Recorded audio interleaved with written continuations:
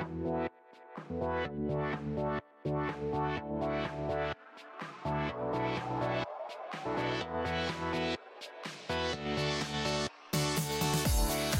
to the ITAM Review podcast, news, reviews and resources for ITAM, SAM and software licensing professionals.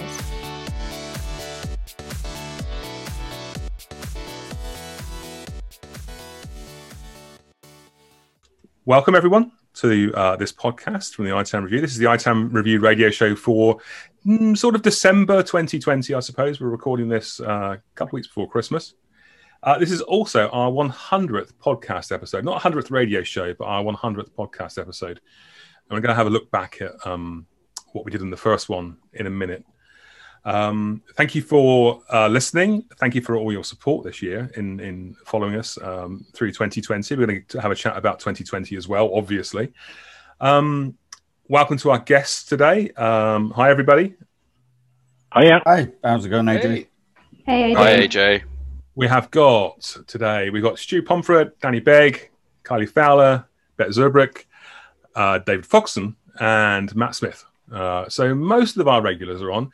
You'll notice Martin Thompson is not on. He's got the day off today, so I am now your host. This is my first radio show hosting gig, so bear with if I get anything wrong, or I'm more efficient, or I'm just boring.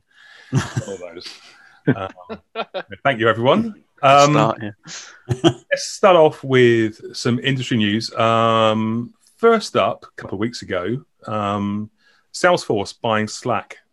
Who would like to have a chat about that? What do you think on that deal?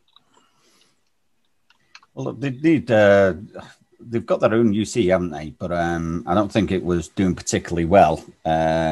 Slack's probably one of those big contenders for Teams. Although, didn't we speak a few weeks ago about them looking at suing Microsoft over Teams? Yeah, we did. So you kind of go, it's probably quite a smart move by Salesforce to go and do this. Don't blame them at all. It's a good acquisition. Did I think it was worth 43 billion though? It was around about that price anyhow. It might not be the exact one, but I thought, damn, that's bloody expensive. Yeah. I think a lot of those acquisitions seem really expensive. I mean, when Microsoft bought LinkedIn, you sort of went, really? That much? I think Rich's analysis is really good, actually, on the quick plug for the ITAM review, as I'm here.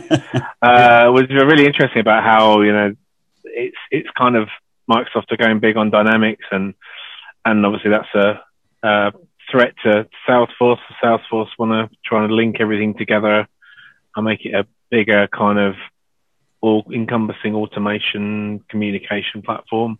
That's definitely worth checking out. I think there's differing views in the industry. I mean, some people think it's good and smart, and other people are kind of questioning whether they're going to get the value out of it. But I guess they've got plenty of money to play around with, so they've probably given it some thought and gone with it. You say the value though, so 27.7 billion according to the Financial Times. Where are they going to get that value back? Because that's a lot of zeros. The thing is, it's not always that. I mean, you find that shareholders, if you haven't bought something for a while and you're just sitting in cash in the bank, your share price goes down. Your share price goes down because you're sitting on money. Money in the bank doesn't earn the shareholders anything. So they would prefer you to actually spend that money so they can get dividends rather than actually hold on to it. And sometimes a company like Salesforce, you've got cash around, need to buy something just because it keeps stakeholders and shareholders happy.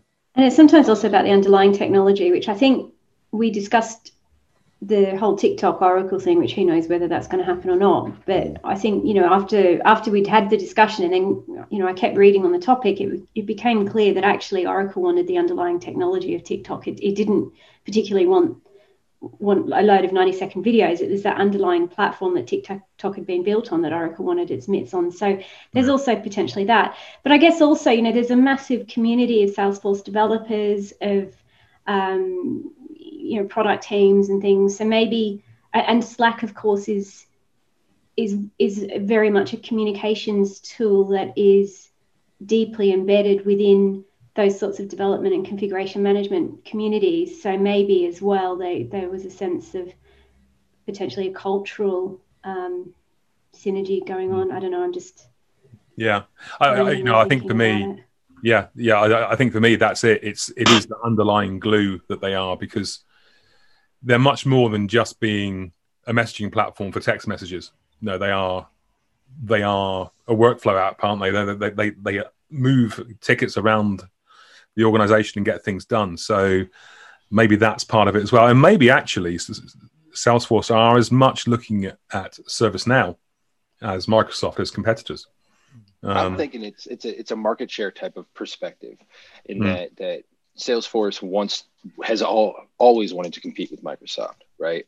And has looked at competing with Microsoft, and this is just another way to do it. They didn't have that beyond to enter a market beyond which Salesforce currently has, right? Which is that now it's just corporate communications, right? B2B internal communications as opposed to external sales driven type of market share. And in this case, buying Slack puts them squarely, toe to toe with Microsoft. And I like where you're going, AJ, with the idea about ServiceNow. If they acquired ServiceNow, oh Lord, what kind of behemoth would they be then? You've got that other thing of, did they buy it so that ServiceNow wouldn't? Do you know what I mean? Which would then stretch them even further away. You got those three big behemoths there that kind of are competing with each other and see an opportunity somewhere and would prefer to buy. I mean, Microsoft have bought things in the past and buried them. Do you know what I mean? Just so that a competitor doesn't get it. Yeah, I mean, the other thing I've heard from certain companies that you would suggest are very competitive to Microsoft is that they use Slack in some ways to avoid using email, so they can have a really thin email internally and run effectively a lot of their projects and businesses through the various different Slacks. So yeah, and there's that. I mean, in terms of ServiceNow, they've rolled out Virtual Agent, which seems to be a kind of not probably exactly the same as Slack, but allows you to ask things to be done, not just within ITSM, but across all of the other modules. So maybe they've kind of decided they've got their own kind of somewhat version of that. Yeah. I look at this from I spent 20 years in messaging and collaboration tools before I became an IT asset manager, and I look at this is nothing new. Slack is basically internet relay chat and a means of moving things around an organization. I just think, how that's suddenly worth whatever it is, $27 billion, $40 billion. It's all been done before, but that's the nature of IT, isn't it? What's old is new, and eventually. So thank you for that. Moving on, hot off the press in the last few days is some of the first published research around what SaaS spending has done in 2020. Now, we've been talking and assuming throughout 2020 that SaaS spending has gone through the roof because of remote work and so on. But so Xylo, SaaS management company, have just published their research. Headline figures out of this: SaaS spending across all categories rose 14% year on year. That was from September 19 to September 2020. So pre-pandemic, during, and continuing. So 14% increase. What do we think of that? Do you think I looked at that and thought it's quite low. I thought, yeah. Well, when they sent it to me, I replied by going 14%. We had a global pandemic when Zoom was like the biggest thing in the world for a few months. Are you sure it's only 14%? But the other one that, you mentioned the 14%. The other one I think it'd be good to touch upon is the average number of SaaS apps at 651. Yep. Yeah, I like the way you didn't put the word manage, AJ, but just said maintain. I can't imagine companies manage an average of 651 applications. Well, absolutely, because that's the long tail, isn't it? That's exactly as it is with on-prem software. But what that brought home to me was the fact that that's a bigger number than I would think that on-prem you'd even be having deployed, let alone managing. It's a big number, isn't it? Yeah. The difference is, sorry, Dave. The difference is your SaaS products are constantly costing you money. Your on-prem long tail can just sit there and all it does is I don't know. Take up storage space. Well, it takes up storage space, and as it doesn't get upgraded, there may be vulnerabilities which you find out in 5 years' time. But also, Kylie, also the on-prem stuff, the cost of it because you got the SNS costs and everything like that. Whereas with the SaaS, depends how much you're using it, and the amount of usage could just cost could zoom up, couldn't it? Hey, I like what you did there, Matt. Could zoom up. But looking at the report, though, if you're a 10,000 plus seat organization, then actually the average number of SaaS apps is nearly 1,500. Wow. Now, if you include that on all of your on-prem stuff, data center stuff, everything else that's going on, how on earth is an ITAM team or manager expected to manage that level of apps? Again, it goes back to what Kylie said. It's not they haven't said that they're managing them, have they? Because that's nigh on impossible. Yeah, they can't. I'd love to see the actual data in that research because, to be frank with you, I don't believe the 1,500. The 600, yeah, I do actually believe, but I actually think that 95 of that 600 is people with their credit cards or people with a small budget spending 40, 50 quid on a SaaS app. I mean, to give you a rough idea, I know plenty of organizations that have got hundreds of SaaS applications where the spend is 2 licenses at £6.45 per month for each user. And you're kind of going, it's not even worth playing. It's not even worth actually entertaining it because it's just such a small spend. The ones that have the big spend, such as your Salesforce and your ServiceNow and stuff like that, they are managed. That 5% at the top that's costing you tens of thousands and not millions, that is being managed. 99% of the rest of it, I believe, is probably under 500 quid. Yeah, it's all about it's all about prioritization, isn't it? As with everything within ITAM, you look at where you want to spend your time to wreak the biggest impact and the best. I mean, I think if you look at some of the Zylos and all of the SaaS management platforms like the Snow, Flexera, ServiceNow, and all of the other millions of other offerings you get, sometimes it's good to just get a view of where the security problems are, where the spend problems are, and then focus on that. If as you say, 95% of them are relatively inoffensive. Then one of the interesting things I noticed here is not just that small 95%, but in the article it also mentions that data security SaaS spending spiked 132% over last year. So it's more than doubled in just that one segment. Web conferencing grew 22% over 2019. And that overall, that SaaS purchasing saw a 26% increase in February to April, just in that section of the 2020. But security apps, I mean, data security SaaS spending spiking over 132%. That's huge. Yeah, I'm not surprised though, because of everyone working from home and stuff like that. That our security has beefed itself up just to ensure that you've got so many more. I suppose data entry points. Do you know what I mean? Rather than 6,000 people in an office where you may have 3 or 4 offices for those 6,000 people, you've now got 6,000 breach points. Do you know what I mean? Because everyone's working from home. Yeah. So I completely understand that from a security point of view. Yeah, it's something. If you talk to security professionals on it, I sort of follow that world a fair bit. They talk about perimeterless security now because it used to be you were sat on a corporate network inside an office. And now that's gone. And yes, there's a whole bunch of tools and solutions coming out to cope with this global shift to remote work. Now you're on your own home dodgy internet, isn't that right, Stuart? Where you're obviously browsing your personal stuff on a corporate device. Yes, absolutely, yes. I mean, no. Are we recording this? Sorry. But just on the security thing, something that came out, I think, yesterday was the fact that FireEye had a very serious alleged nation-state hack.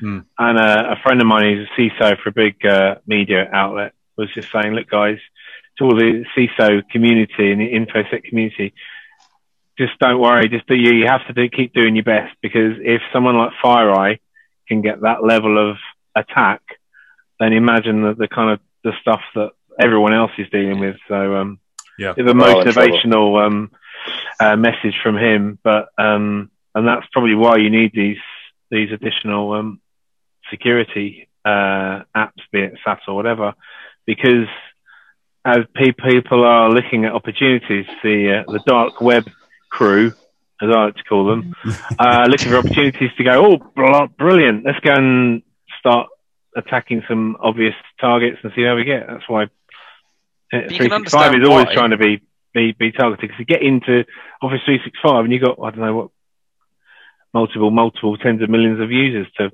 get in. But you can understand why, because a global pandemic, your focus is shifted elsewhere.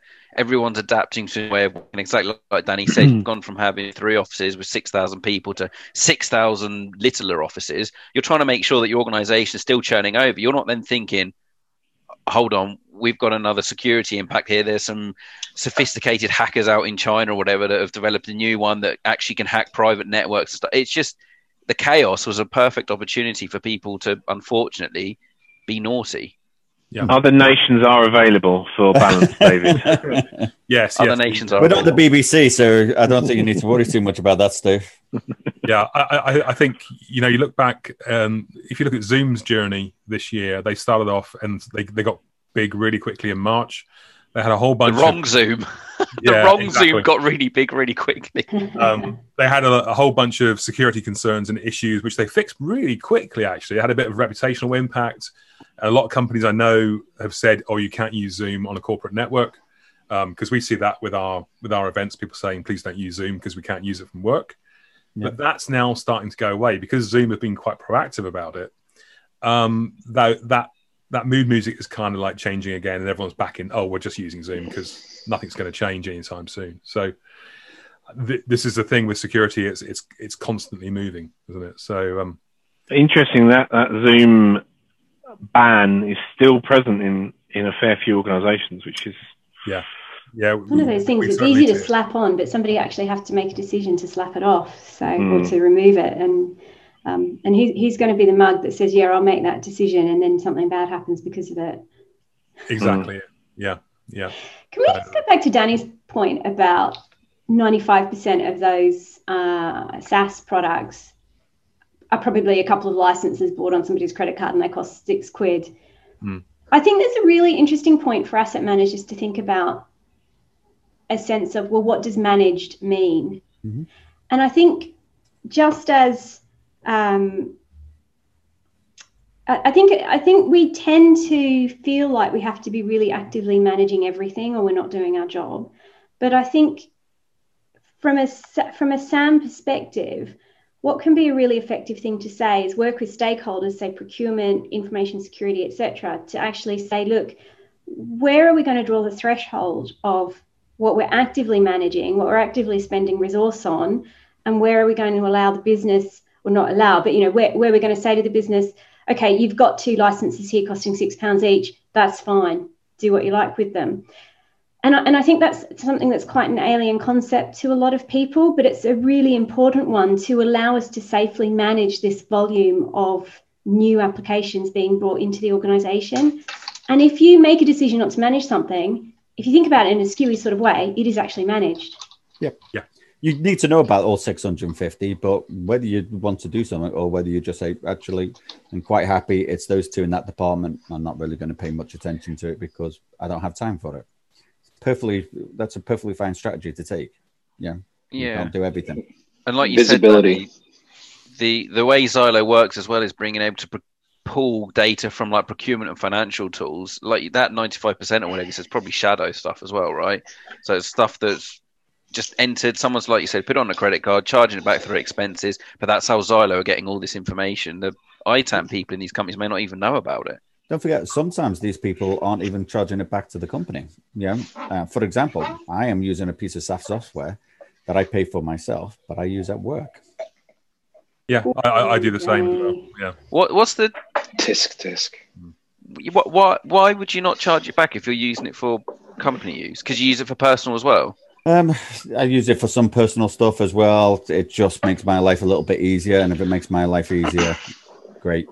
Because the £6.50 it costs is an awful lot less than the amount of time it would take for you to actually get permission expensive to use it. Just the messing around with it, John. Yeah.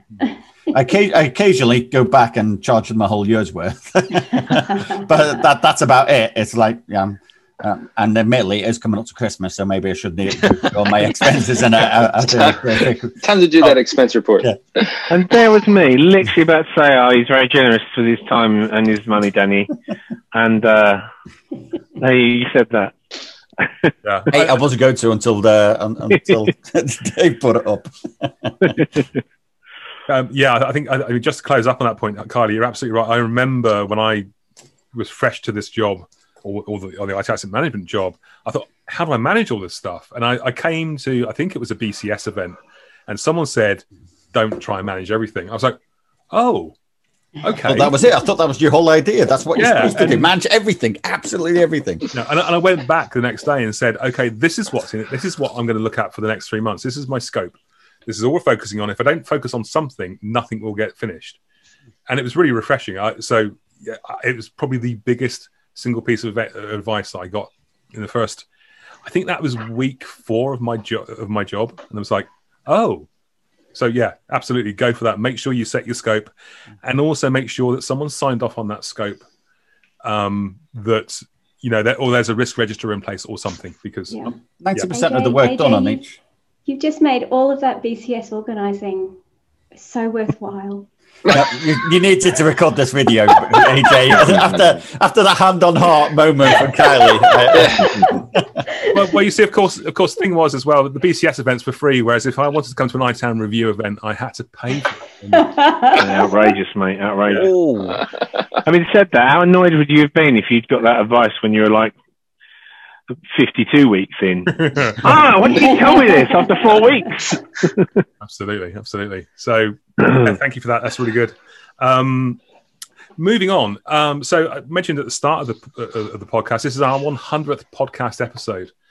I'm going to share a link on the show notes for this. Thank you very much. I wasn't around when we started doing this. I mean, I was born. It's been going that long. Yeah. It's no clap for you then. Per year, one podcast per year.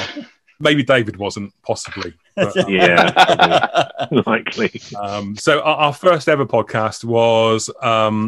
What do we think we were talking about on the first ever podcast?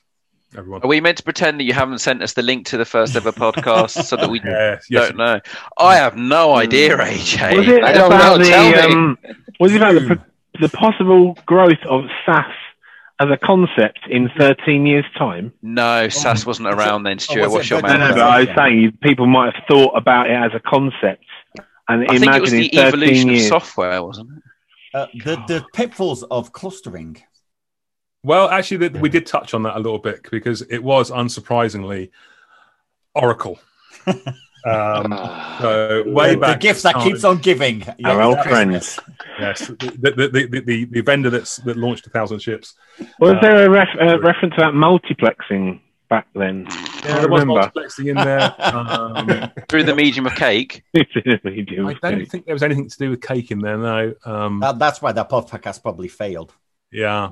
How to license Snake on a Nokia 3310. Looking at the picture of Martin looked like he's only just started shaving.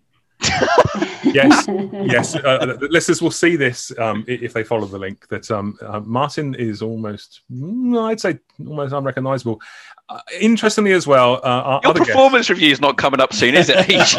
Well, I'd say that like he's matured like a fine whiskey, to be honest. But that's well done.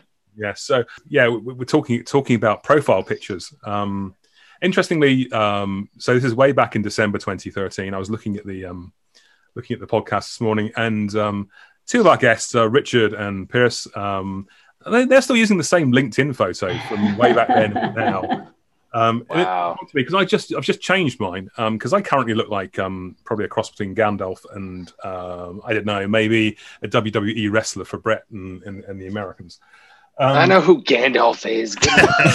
I was going to say more Hagrid, but okay. Of course we all know who Gandalf is. You know? Yeah, he's the bloke in Harry Potter, right? Right. So it's kind of like, how frequently do you update your LinkedIn profile photos? I just had a look, and I've got to admit, my beard isn't anywhere near as white it is now. And considering I'm completely bald, I have hair in that picture, so I'm kind of going, Maybe I should update my picture. It's been probably about 5 or 6 years since I last updated it.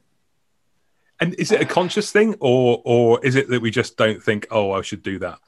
Because people I just haven't looked at it.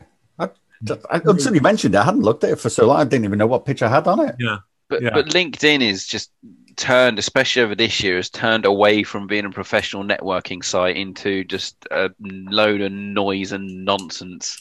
I haven't been on LinkedIn for a while now. The only time I go on there is now when Kylie emails me saying, please like or share this post, or AJ Don't yourself. Don't give it away, David. Oh, sorry.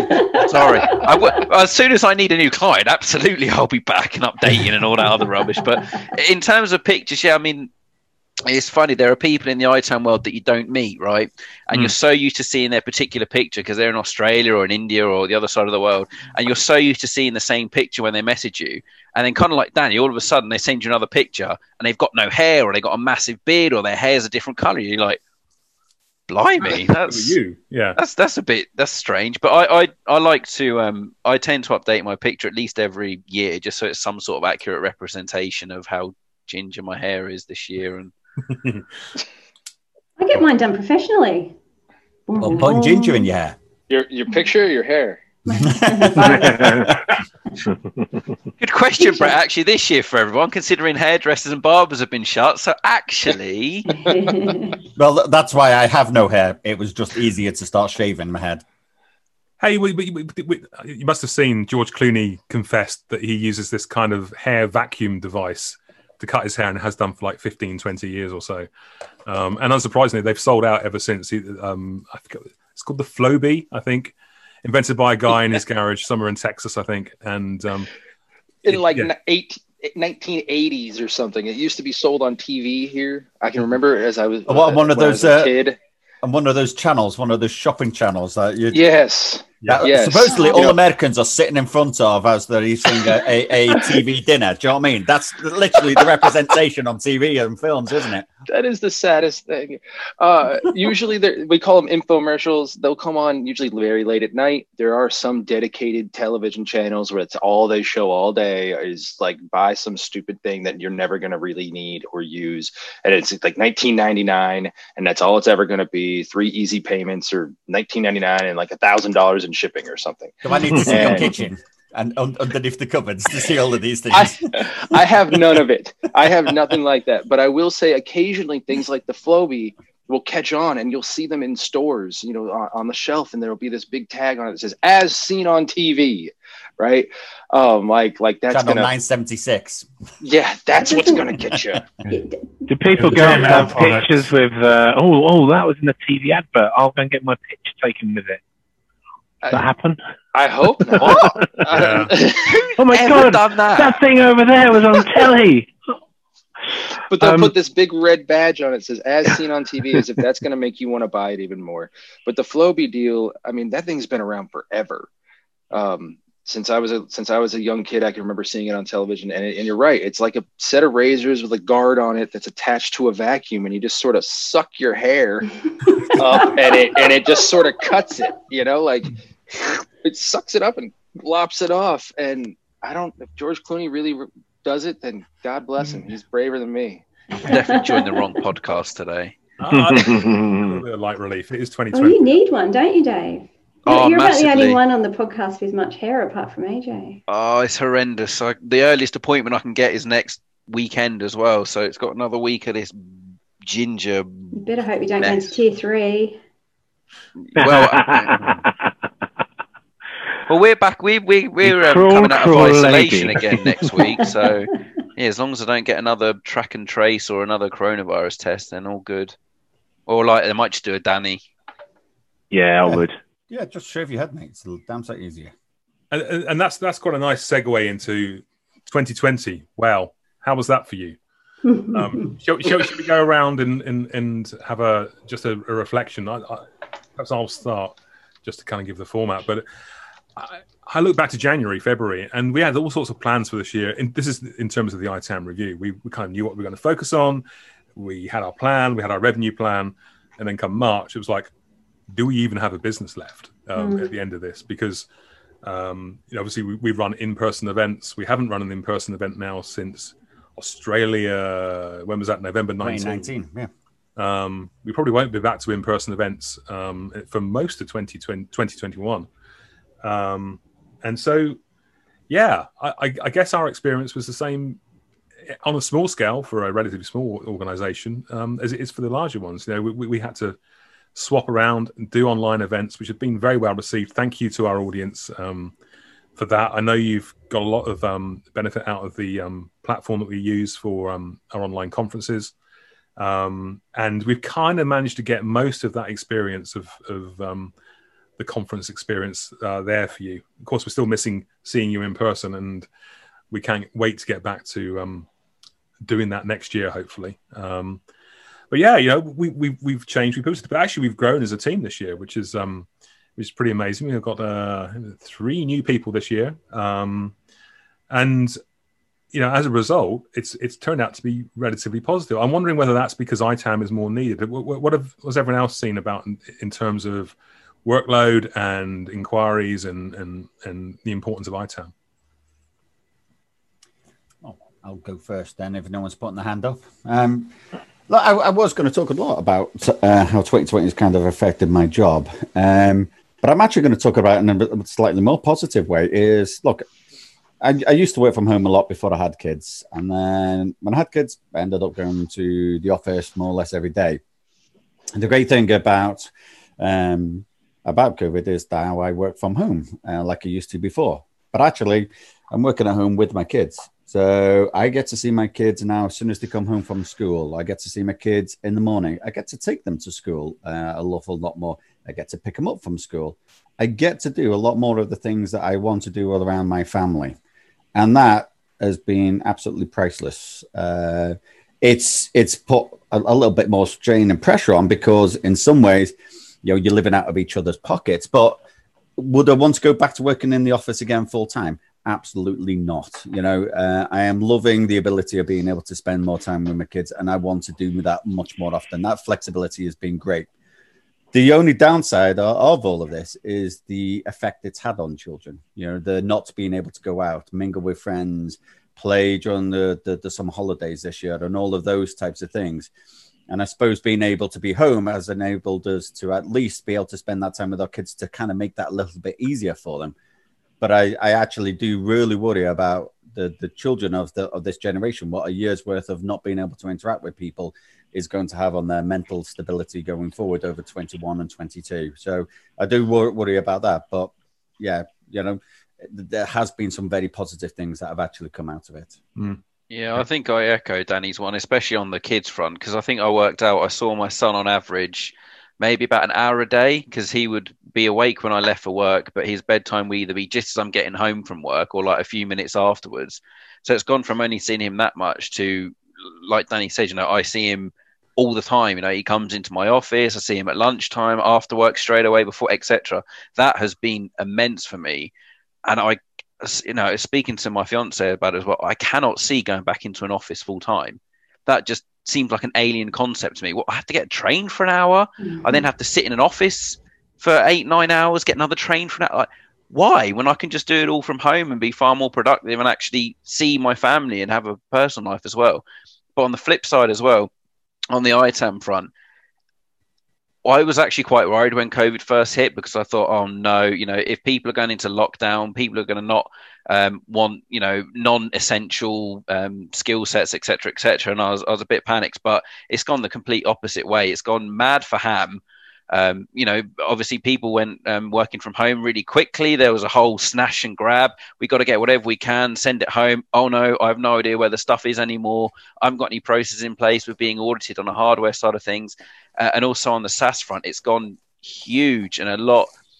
My fears have been kind of eased, because the you know, the demand for ITAM has escalated. And I was talking to Kylie about this beforehand, and you know, she saw a similar experience with the crash in 2008 and even earlier. But Kylie, I'm actually going to throw it to you, because it was your idea. But you also don't think that we've actually seen the initial brunt and demand for ITAM, do you? No, I sort of just recall from the financial crash that it took a few months. It sort of probably took about 9 months to a year before audits really escalated. But also I feel like this time around as well, we're going to have a lot more work to reduce SaaS costs and operation costs. Really reduce that operating business cost, because that's going to, you know, that's what keeps businesses alive. If you run out of cash and your operating costs are too high, that's when companies go into admin. So I think, you know, we need to be working hard on two fronts, really, the compliance stuff and defending audits. But the audits, I mean, I know there's actually been a lot of audit activity already, but I think the audits are really going to come when the vendors start feeling the pain of reduced revenues. And of course, the reduced revenues come after the reaction to the cost pressures. So, you know, I was saying to David, actually, I was made redundant in July 2009. So it was pretty much 9 months after the crash, the 2008 crash. And I immediately got another job. And it was a couple of rungs up the ladder, and it was because of audit pressures. So, yeah. So it's looking, you think that demand's coming in 21, it will be, and I kind of agree, sort of April, May, June, when all those contracts come up for renewal that were taken out in haste. Yeah, I would agree. I mean, from my perspective, at the beginning of the year, whilst I was doing an element of ITAM within the role, it was a software sales job as well. And that was quite busy, as you'd imagine. As people, as you say, obviously I didn't get involved in the hardware side, but and the challenge on the hardware side was supply. The demand was outstripping supply, and also there was a problem with, I think there was a chip manufacturer issue, which also was that was Mother Nature, wasn't it?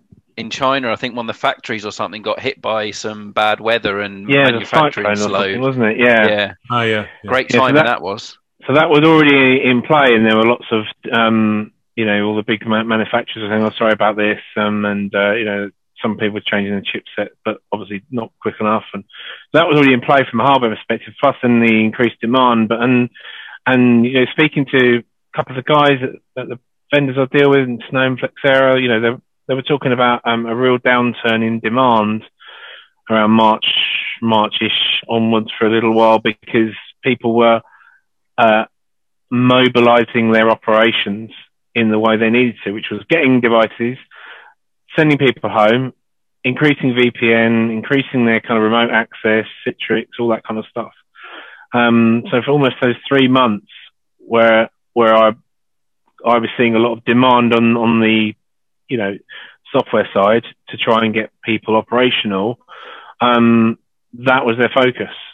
And I'd probably echo your thoughts on that, Kylie, in terms of that is still, it's kind of stabilized, but I don't think they've really gone, oh, right, okay, where's all that stuff gone then? Do we know where it is? And do we even have a strategy to look at that and all that kind of stuff? So for me, obviously, as of September, changed jobs and back into a fully ITAM role.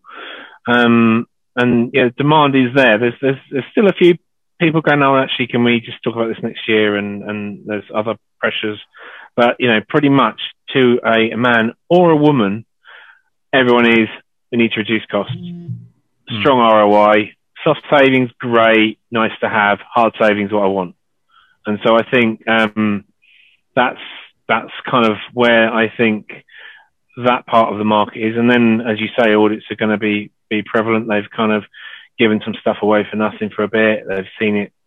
They've kept their powder dry to a bit. And, you know, but everyone's expecting this to go up. And I know you guys, like the ITAM Review, done some research on audits and stuff. And that's actually, it feels like maybe there'll be more instigation by the account teams rather than the audit team initially, to try and coach people to say, oh, by the way, can we have a little chat and all that sort of stuff.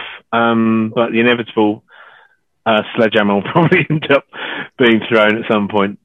So, Stu, from a customer point of view, do you think we're now out of the quick and dirty, get it sorted phase, and in the more sort of like established, going back and making sure we did dot the I's and cross the T's and everything's in place? Yeah, I mean, I think the challenge in March was really about, we need our business to operate. Now, obviously, certain businesses have just completely shut down. the cine world have obviously ceased for now. A lot of the pubs and restaurants have had a real constraint in trade, but for the people in like financial services and logistics and things like where there is demand and need for the business to operate, there was a case of we need to make this thing working in the office work as efficiently if we can within those, as Dave said, those sort of 6,000 little offices. They got that done, and I think by now they know that they can operate in those two different models. They're now looking, unfortunately, at things like headcount reductions and cost optimization, things like that. So I think I don't see a huge amount of that. Having said that, I haven't been in that game, so to speak, for 3 or 4 months, but certainly it didn't seem to be, the demand didn't seem to be maintaining in that type of, not panic. Some would call it panic buying, others would call it, well, we just need to get things running. Yeah. So I think we're probably in and people need to understand that they need to at least review whether there is a cleanup operation or execute a cleanup operation. If they don't think they've got anything to clean up, then they're the ones that are going to probably fall foul of audit challenges or operational cost challenges later on. Yeah. Cool. Brett, how about you? What's your perspective from over there in the States? I will, to kind of key off of some of the things that were said earlier. I think my company's going to have a very hard time getting me to go back into the office, right? I could give up a full-on room and my big 55-inch TV and a window and my nice desk and comfortable and 50 steps from my house, or I can go sit in that little tiny cubicle and drive myself nuts. And I don't know if I want to do that, right? I like having that flexibility, and I love the fact that I can go downstairs in the morning and see my 6 kids, and go down there at lunch and see my 6 kids. And go down there at dinner and see my 6 kids. I love the family. I love having the family and being close to them. And at the same time, I'm more efficient. I get more things done for work, right? By working from home. In the broader sense, from the SaaS perspective, from that ITAM angle, you guys have all hit the nail on the head, right? Soft savings are great. Hard savings is what everybody's after right now. The actual dollars saved versus cost avoidance, right? And we've found some areas where that's not so hard to do, and in other areas, especially in the SaaS front, that is a growing area of focus, right? To key off of some of the things we said earlier.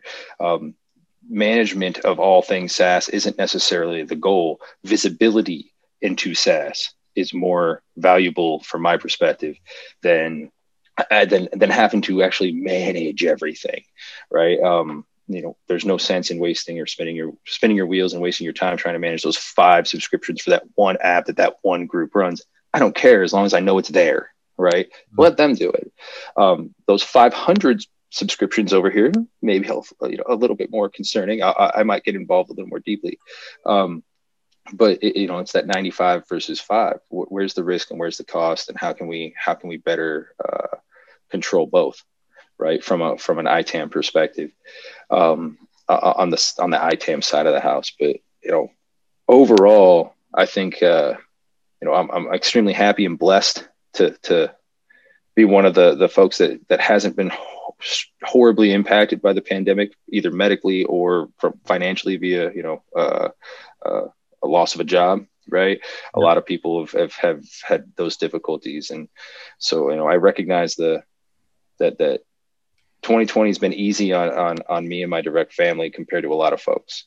And I'm grateful that so far we've been able to skate by pretty easily, luckily, right? Because it could have been very different. Yeah, I wholeheartedly agree. We've kind of got through relatively unscathed. I was working from home anyway, and it's been not too much for change, really. A bit more time, a bit less travel, which has actually been quite good. But I am missing it. I didn't believe I'd ever miss looking forward to sitting on a plane for 24 hours to go to Australia, but I am missing going through airports, which is interesting to say the least. Whether I'll want to go through an airport again under COVID restrictions is another matter. But it's. I think there are positives out of everything. I think we should probably move on to job of the week. This is quite an interesting one. This is an enterprise asset and config manager at QBE. So QBE, they're financial services insurance. Is that right? I think in the UK. And this one is primarily around. This is a pretty senior role, looking at building the operating model for asset and config management. So I'm going to suggest possibly Kylie. Yes. Jump off. Well, actually, Danny knows a lot about this as well. I think it's really interesting. It looks like a genuinely combined configuration management and asset management role. And I think that's really common when you've got ServiceNow in the mix, which they clearly do. They mentioned ServiceNow. So yeah, ServiceNow's all over this one, isn't it? Exactly. Yeah. I think that's I think ServiceNow are enabling asset management, config management to be drawn closer together, because ServiceNow has such an impact in terms of investment for the platform that it almost forces process enablement, process optimization, automation into that field, which I think is really, really positive. No, I agree, absolutely, actually. And the other thing I think, which is really nice, is that it's forcing organizations to think about what their configuration management system strategy is. A lot of software asset managers somehow get lumped with being responsible for producing accurate data, which is fine if it's nobody else's job. But once you start implementing something like ServiceNow, and you've got a CMD, a configuration management database that then connects to a load of other tools, then it becomes madness for the software asset manager to be accountable and responsible for maintaining all that accurate configuration data, because all they're really using it for is software asset management. Whereas once you get it in your IT service management tool and it's integrated with a load of other different tool sets, you get so much more use out of it for your organization. So service mapping, UPMX, exactly. There's loads of things that are actually really good and useful information for both Ham and for Sam, that actually you can bring it all together. The biggest problem. Go on, Danny. I was only going to say the biggest problem I saw with this is it's such a huge role. It's actually the first line of it should have been said to build a team to deliver this. Yeah. Because exactly that is an impossible job. That is a huge job. And one of the things I noticed on it is it is very ServiceNow heavy, but it doesn't refer to ServiceNow's common service data model, which is paramount with regard to running config management within ServiceNow. So we have my team includes a SAM, a HAM, and a configuration manager. We have a guy dedicated to this, and we also use ServiceNow, and he lives within ServiceNow's common service data model. He's chugging along constantly, trying to teach the organization around what CSDM is, how SACM works, the whole shebang, if you will, from a corporate and organizational change management and just education perspective. And this job is massive. If one guy or gal is going to have to step up to fill a HAM, SAM, and config management role, God bless them.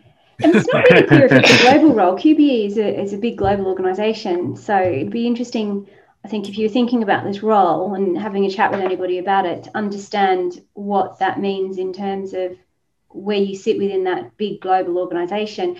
There's some really interesting stuff in here. Experience working within a SIAM framework, experience of new ways of working, agile, DevOps, cloud. There's just, it's an amazing role, but is it a wish list? Not one. Yeah, well, that's true.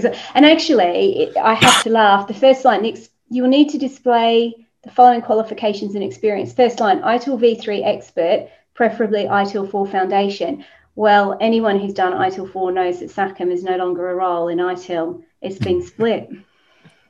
It's now IT asset management and configuration management. Plus the rest of the qualifications in it, Kylie, aren't exactly small qualifications either. You know, that's basically, you know, it goes on about, you know, designing technical interfaces and stuff like that. So are you wanting a manager? Are you wanting a technical person? You know, sorry, you just don't get that in absolutely everyone. No. You know, and although some of us here can do multiple parts of that role, probably even all the bits of the role, not as one person. There's no way I'd go and apply for something like this, not without it being a team. If Barry was here, he'd be asking, is there a degree required? There is no degree requirement on the job spec. The 1 week he doesn't turn up. The 1 week he's not here, there's a job that doesn't need a degree. Yeah.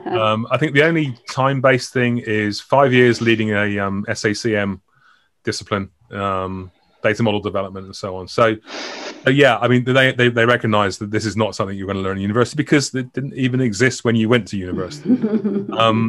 I think my takeaway from this, I mean, it's really interesting because I know we've got a lot of ServiceNow folk users in the room, and this is almost like a tool driving a job.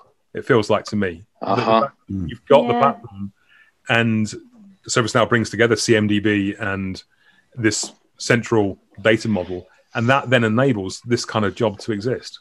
To a certain extent, I think you're right, but there's also a load of framework stuff. Design, develop, implement fit-for-purpose policies, processes, standards for both asset and configuration management, working in conjunction with global process owners. Design the organizational model. So, you know, Danny and I were talking about that extensively a couple of months ago, weren't we? To support full implementation of SACM. So it's an interesting one, and you're right. And I think actually, the person who can do this job as written does not exist. I was going to say that the same thing. It's like they don't exist. But to be honest with you, it is a dream job because it's all of the things that actually you want. It's all the things you want to do, but they're just trying to boil it into one person. And you kind of go, do you know what? I'd love to lead a team that's doing all of those things. You know, really this is 5 people. You know, if you want to do this well, you need this is 5 people with dedicated expertise, right?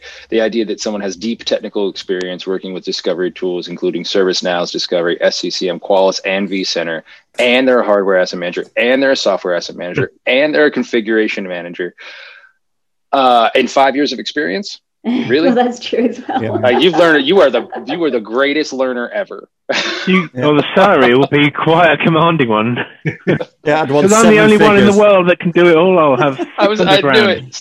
Stuart's like, oh, I've got this. It's cool. 600 grand. I can blag it up to a point, but not. I wouldn't last long in the role. You'd need the 7-figure. You'd need the 7-figure salary in order to pay the other people that you're going to have to employ in order to do the bloody role. So you know. To outsource all those roles. Unsurprisingly, it was posted 5 days ago, and you still got a chance to be among the first 25 applicants. So I'll get on that then. You know, I'll let you know if I need your help, though. I'll send it out to you guys. It doesn't tell you what the salary is, though, does it? No, of course. They've quite happily kept that one out, haven't they? Yeah. Actually, I noticed at the very top. Interested. So I'm looking at it on Glassdoor, and it actually shows up a 66 to 91,000 euros. Ooh. It looks like Euros. Pounds. I don't know what that symbol is. It looks like a lowercase f with a little line at the bottom. I couldn't tell you. It's not a dollar. It's not a dollar sign. That's what I know. That's all I know. Poor dumb me. Well, we are coming to the end of this podcast. Thank you, everyone, for participating today. Thank you for making it relatively easy for me to have my first ever podcast radio show thing where I've hosted it. I think we kind of got through it without too much swearing. I think you did well, AJ. So thank you very much. If you like. Thank you all for your support this year and into next year and so on. I hope you all have a wonderful Christmas, happy New Year, healthy New Year more than anything. And thank you all to all our listeners as well. We'll see you on the other side of 2020. Thank you very much. I think we all want to say thank you to you guys at ITAM Review and that, you know, for the stuff that you've actually put out through the year, because as much as kids and that have kept us sane, the communication and the conversations with you guys has kept us sane as well. So I thought that was the WhatsApp group that kept us sane. That as well. And the gambling. That's had to go on. Shh, Danny, allegedly. stop. Allegedly, yeah. Any claims made by Danny Begg are not factual, allegedly. Thank you very much, Matt, and everyone. Yeah, it's been quite a year in terms of producing content and getting stuff done and putting conferences on. We've kind of got stumbling to the end of the year. It's a bit like a scene, that credit scene at the end of the first Avengers movie, where they're all sat around eating what I would call a doner kebab. Which I think it's called shawarma. They're all sat around in this cafe's falling apart around them. They're just sat there staring at each other. That's kind of what it's been like. But it's awesome. So thank you all, everyone. Thanks, guys. Have a great. Cheers, guys. See you next year. Merry Christmas, everybody.